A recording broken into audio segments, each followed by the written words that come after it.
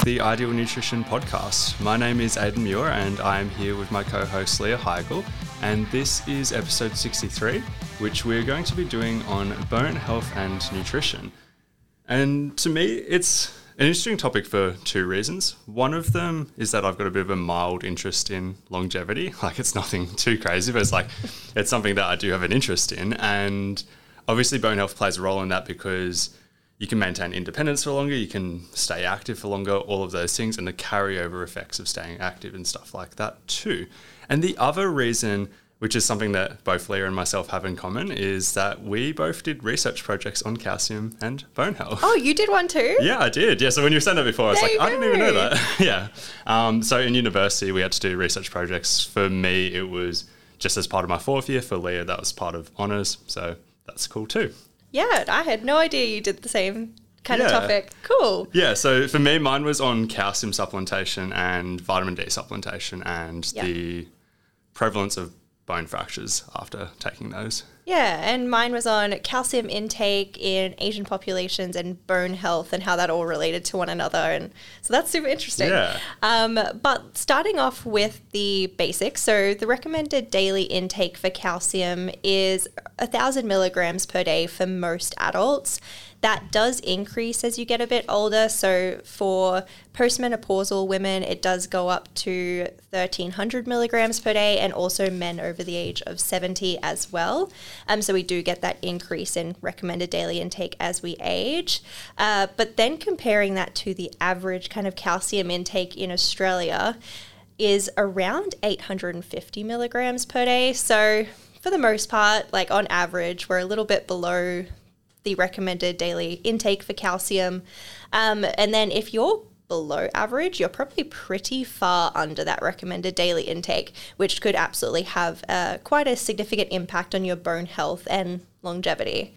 A longitudinal study on dietary calcium intake and hip fracture risk found that increasing calcium intake from lower levels to around that 750 milligram per day intake level did actually reduce the risk of hip fractures, but going higher than that doesn't seem to provide too much of a benefit. So at least if we're kind of hitting that 750 milligram mark, we're kind of getting somewhere with that. Any study, though, that is looking at just one kind of aspect of a pretty complex topic. So, like, what we'll get into with bone health is it's pretty complex. There's a lot of different interplaying factors that affect your bone health, especially when it comes to nutrition. So when we're looking at just one element of that, this time being calcium, it's pretty hard to draw really conclusive conclusions from just that thing alone. So there's a lot of different things that are going to impact it. So yes, calcium is an important part of when we're talking about bone health. I think we all grew up learning about that, but it's definitely not the only thing, and there are other things that can impact our calcium absorption even when we're talking about nutrition. So things like your protein intake, your sodium intake, all those things have an interplay. So when it comes to these studies looking at, how much calcium we need for bone health, those other confounding variables not always taken into consideration. So it's just something to consider. Yeah, awesome. Yeah, I found the 850 milligrams as the average stat kind of interesting. Like, that was a stat that I also found, and I don't know, it surprised me because in a previous job I had to do nutrient analysis of clients' diets, and what I would see there was the average calcium intake seemed to be 400 to 600 in the group of people I was working with, but we know self-reported data has issues, so it's hard to tell based off that. Do you know where that number kind of came from? Was that from a national survey? I do have it written down somewhere. Yeah, it's just because it seems high. Hey, I thought the same thing when I saw it, is it just seems higher than I would expect, and pretty close to the recommended daily intake for adults, where, in practice, I see a lot of people consuming far below that.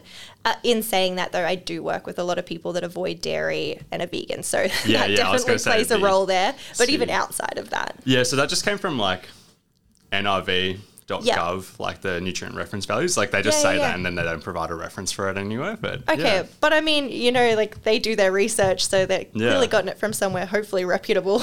Yeah, for sure. Other interesting stuff. So have we talked about supplementing with calcium in terms of... No, haven't touched on supplementation. Yeah, cool. So that was obviously the biggest topic of my systematic review. Pretty much all the supplemental calcium studies showed an increase in bone mineral density, but that didn't always translate to a reduction in fractures risk, which is, like, obviously there's overlap between the two, but clearly, like, you need to see a more powerful impact for it to actually carry over to reducing fractures. But what was interesting in all of that was the dosage that seemed to be the most effective was 1,200 milligrams, which if we go back to the recommended daily intakes of 1,000 to 1,300, depending on the category, obviously is quite a high dosage because that's in addition to people having whatever dietary intake they're going to be having. But the difficulty with that is you can only really absorb so much calcium at once. So a way that typically has to be done when you're supplementing is you have to have it at morning and night. Like, you've got to have two dosages per day. But that's also a bit of a barrier because calcium supplements are quite large. Like, people refer to them as horse tablets, and also having to have it morning and night is a lot harder than just having it once per day. And I don't know, it sounds like I'm being soft and being like, oh, that's harder. It's like, I don't know, it's just having a tablet twice in a day. But when you look at the studies, the compliance rates drop off a cliff when people have to do something twice per day and it's not a medication, it's just a supplement. Yeah. And if you jump just to the bottom of the research, like just to the conclusion, there was a lot of studies I found where they said it wasn't that effective for improving bone mineral density and reducing fractures risk. But when you go through and look at the people who actually took the supplements, it was quite effective, which is very interesting. Yeah, people kind of suck at taking supplements, especially when it's something they have to do multiple times per day, and especially when it doesn't have that, like, it's not an in the now benefit, it's like a longitudinal benefit. So yeah, the motivation to take it, maybe not so good. Yeah, for sure. Something else to touch on in regards to calcium is also talking about the dairy component. Obviously, whenever you think of calcium, your mind usually goes straight to dairy. What I want to talk about here is more just like a little controversy around dairy. Yeah. So there is a Harvard study that was done on milk in 1997 that showed no link between higher milk consumption or other food sources of calcium and a reduction in hip or forearm fractures. So this study is often pointed to by people who are trying to make a case against dairy, and like there hasn't been any correlation between a reduction in risk for fracture and also consuming dairy. But when we look at the vast majority of the research, we do see a link between people that do consume slightly more dairy and therefore calcium consumption and a lower risk of fracture throughout their lifetime. So in regards to dairy, it obviously plays into the calcium stuff, and there really is only that one study that shows no link. I know that some vegans do reference this other study, which I don't have on me, but it is pretty much saying that it increases the risk of fracture. Yeah, have you seen that one? well, yeah. It's been a while since I've had a look, but again, that is such an outlier when it comes to the research that looking at the total of the research, dairy intake looks pretty positive for bone health. Yeah, I remember seeing that study when I was a new grad dietitian, and I sent it to a few people who were a lot more experienced, and they just brushed it off being like, all of the other studies say the opposite. This study shows this one, like, which one do you want to go with? And like the other thing, like me thinking it through being like, how is that even possible necessarily to happen?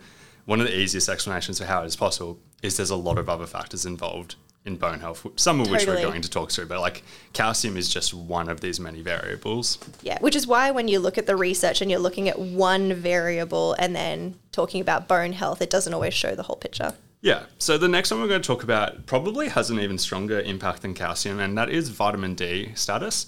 One of the reasons why vitamin D matters so much is because it is involved in the absorption of calcium. If you have a decent calcium intake but a really low vitamin D level in your blood, you don't get the benefits of calcium as much because you're not absorbing as effectively. There is a meta-analysis that I'm pointing to as like a starting point that showed that supplementing 700 to 800 international units of vitamin D per day improved bone mineral density and reduced the risk of fractures in those above the age of 60. Obviously, above the age of 60, that's when it matters more because it's more likely for fractures to occur. But in that study, they also showed that 400 international units was insufficient to really do anything. I'm using that as a bit of a baseline study, but like we can obviously do way better than that because firstly, 700 to 800 international units is quite a low dosage as well. Like if you buy a vitamin D supplement, typically 1,000 international units is the kind of like standard dosage. But then also individualization. We can get blood tests to measure our vitamin D status. Very clearly, people make significantly larger improvements in their bone mineral density when they go from a deficient level up to an optimal level or even just a sufficient level. So if we're seeing these improvements in people just supplementing across the board, we're seeing improvements on average, the improvements are significantly larger in those who need it more. And in addition to that, vitamin D helps more than just bone mineral density. Particularly in the elderly population, it helps a lot with balance and it helps a little bit with muscle strength in the elderly population too, which could reduce the risk of falls, which once again, even though it's not directly improving bone health, can reduce the risk of fractures. And obviously you could either supplement or you could get it through some forms of food, but that is quite hard. More realistically is getting more sun as well, although obviously that would need to be risk with the balance of skin cancer too. Totally. The next one we're going to talk about is vitamin K. So this one is like less talked about, obviously, than calcium and vitamin D, but is still pretty high up there on the list of priorities for bone health. So we do know that low vitamin K intake has been linked with reduced bone mineral density and an increased risk of fractures. So the optimal vitamin K intake has been proposed to be around that 90 micrograms per day mark, but it's estimated that less than half the population reaches this amount. So like very few of us are reaching it, and a quarter is at around like under the 60 microgram mark, which is fairly significantly under. Vitamin K supplementation protocols using over 100 micrograms per day have been shown to reduce fracture risk in the research. But what I do find interesting here is a lot of the research doesn't show a increase in bone mineral density from this supplementation, but it does show obviously that reduction in risk of fracture in terms of just kind of building that bone strength without more bone mineral content. So that's something I found kind of interesting, but where you can get vitamin K from is like a lot of your green leafy vegetables. I think generally people need to work on their intake of those things. So yeah, something to think about again for bone health. Yeah, and this and a few of the other factors we're going to mention, I find interesting because there are obviously countries outside of Australia that have lower calcium intake than Australia, but have better bone mineral density as well. Mm-hmm. And I think stuff like vitamin K, magnesium that I'm about to talk about, and a few other factors are probably a factor in that, as well as exercise, which we'll probably touch on as well. Yeah, okay, even going back to like what I did for my honours in terms of looking at Asian populations and the fact that their calcium intake overall was actually lower than Western populations, but the fact they were eating so many dark leafy greens like Asian greens, you know, maybe that actually did play a role in things. Yeah, it's definitely something I'm thinking for sure. Like you could say genetics, maybe you could say changes in other stuff, but things. Like I think that plays a huge role. Yeah.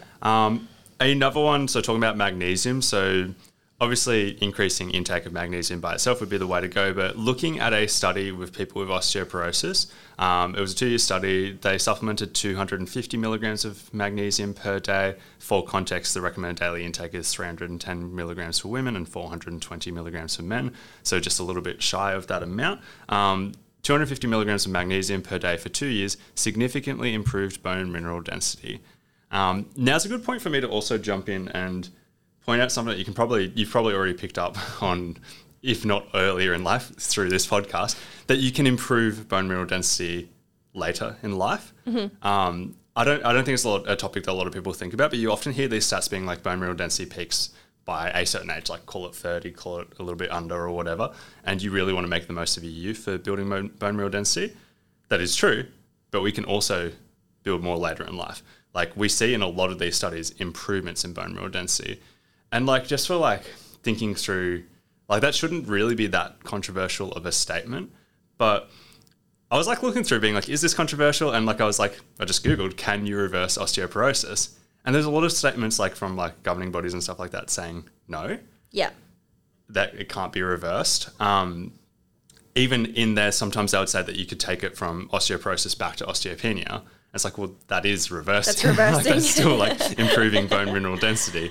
I don't know. I find that really interesting. Just being like, if you have a lot of things that take you away from having optimal nutrition and exercise for bone mineral density, and then you start exercising, and then you start implementing some of these things, there's so much potential for improvement still. Even if you can't go all the way from like a really bad place to really, really strong bones, there's still always room for improvement. Yeah, not like you're a completely lost cause, that it's that is the amount of bone mineral density you have, and that's it for the rest of your life, and then it just decreases from there. So it's good to know. The next one is zinc. So zinc, it's definitely a less strong link than the previous things that we talked about, but low zinc intake is associated with lower bone mineral density. And then even on top of that, to build a slightly stronger case, is that one study on zinc supplementation in a group of people with osteoporosis and zinc deficiency found that following supplementation, bone mineral density actually increased. So that there is absolutely a link there, and zinc is something that comes into play with bone health. This is something that I definitely am more mindful of in my plant-based people, because zinc intake tends to be quite low, but just good to be aware of generally when it comes to bone health. The next one is protein, which is a complex one for a few reasons.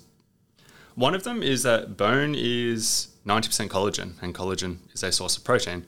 So bone largely is protein. That's also another point just in terms of like what is bone made up of. Like calcium is only a small component of bone when you break it down percentage-wise. But calcium is also a micronutrient, it's a small nutrient anyway. But we can use this logic and very clearly see that excessively low protein intake would be detrimental for bone mineral density. And that is something that we do see in the research. But at the other end of the spectrum, there's a lot of people who claim that high protein intake is bad for bone mineral density. It's not something I see super commonly, like it's not up there with like protein and kidney health and stuff like that, but like it is still something that is around. Have you heard of the acid ash hypothesis? I hadn't. I actually Googled it when I saw it in your notes. So it's from the alkaline diet, and like it's interesting that like a lot of dietitians criticize the alkaline diet by saying we can't change the pH, blah blah blah. But like that's not really what people who are proponents of the alkaline diet are really claiming. What they're really claiming is that the body tries to keep stuff in that range, and the mechanisms of keeping things in that range is what causes the issues. So with the acid ash hypothesis, it's basically the claim that when we consume acid producing foods, including those that are really high in protein, so excessive amounts of protein would be the wording that they would use, the body tries to counteract the additional acidic load by breaking down bone to balance things out. And then that would lead to osteoporosis, or just weaker bones in general. Like you can see where people are coming from with that claim. And if you actually track the mechanisms, you can see that to a certain degree that actually is a thing. But this is why I do not like getting caught up in mechanisms. I like looking at outcomes, because that's a very easy claim to debunk, because if that hypothesis would be true, it should be very easy for us to just look up what happens when people have a high protein intake for multiple years on end, what happens to their bone mineral density. And when we look at those studies, not only is bone mineral density not lower in people with decently high protein intakes, on average they have higher bone mineral density than those with a low protein intake. So it's clearly not something we need to stress about. The current consensus is that if you're looking to optimize bone mineral density, there's no need to go super high with protein. There's no need to go beyond, say, 2 grams per kilogram body weight protein per day or anything like that, because we know that's not helping further with muscle growth, that's not helping further with bone mineral density or anything like that. Hasn't been like actively studied heaps for bone mineral density specifically. But we know that you don't need to stress about trying to reduce protein intake, because if anything, higher protein intake seems to be linked with stronger bones, not weaker bones. So finishing off with a few other little bits and pieces that we won't spend too much time on but are worth mentioning. So the first is collagen supplementation. So there's like a little bit of evidence that it could potentially help, kind of going back to that, bone is made up of some collagen. Yeah, not just some 90%, which is a big chunk. So, it makes sense that might help a little bit, but it's still kind of way too early into that research to make any strong claims. I wouldn't be recommending that over things like calcium and vitamin D, etc. at this point. Next one is boron. So this is a kind of a trace mineral that we don't need a lot of, but there was a systematic review that showed supplementing with 3 milligrams of boron per day increased bone mineral density. So the mechanism here is due to its role that it plays with calcium and vitamin D metabolism and how that all goes together. But to note is that the upper limit is 10 milligrams per day. So the authors proposed that there was minimal downside to this approach because that's a fair while away from the upper limit. And then finally, an increased potassium intake is linked with an increased bone mineral density, but it is hard to tell if the benefit is actually due to the potassium or things that are also in potassium-rich foods. So things like magnesium, for example, which are more associated with bone health. So it could be coming from that link, but generally kind of having these foods that are high in potassium, magnesium, vitamin K, like they're obviously going to be pretty good for bone health. So all of your veggies, grains, nuts, seeds, etc. That's probably just a few other things. Anything else on your list? The only other thing I wanted to cover is like supplementation, our thoughts, like what should we supplement? Like me looking at it, I'm like, I can see a place for calcium supplementation, particularly somebody who's going to have a low calcium intake. Can see a place for vitamin D supplementation if they had a blood test identifying that their vitamin D was suboptimal and they weren't going to rectify that by getting more sun or whatever. I think it becomes more interesting when we start looking at like vitamin K, magnesium, zinc, even potassium and stuff like that. Like sometimes in this podcast, like I've mentioned, like for example, magnesium supplementing 250 milligrams seemed to help and stuff like that.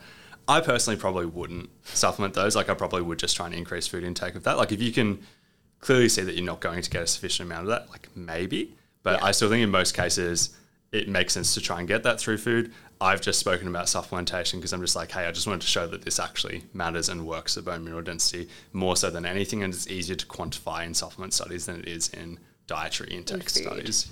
Yeah. So definitely not recommending that everyone go out and try all of these supplements. Like that's definitely not something you have to do. Like supplement with the ones that you might need to, but otherwise a food first approach is always a good option as well, if you can. Awesome. 100% agree. Well, this has been episode 63 of the Ideal Nutrition Podcast. As always, if you have not already, if you could please leave a rating and review, that would be greatly appreciated.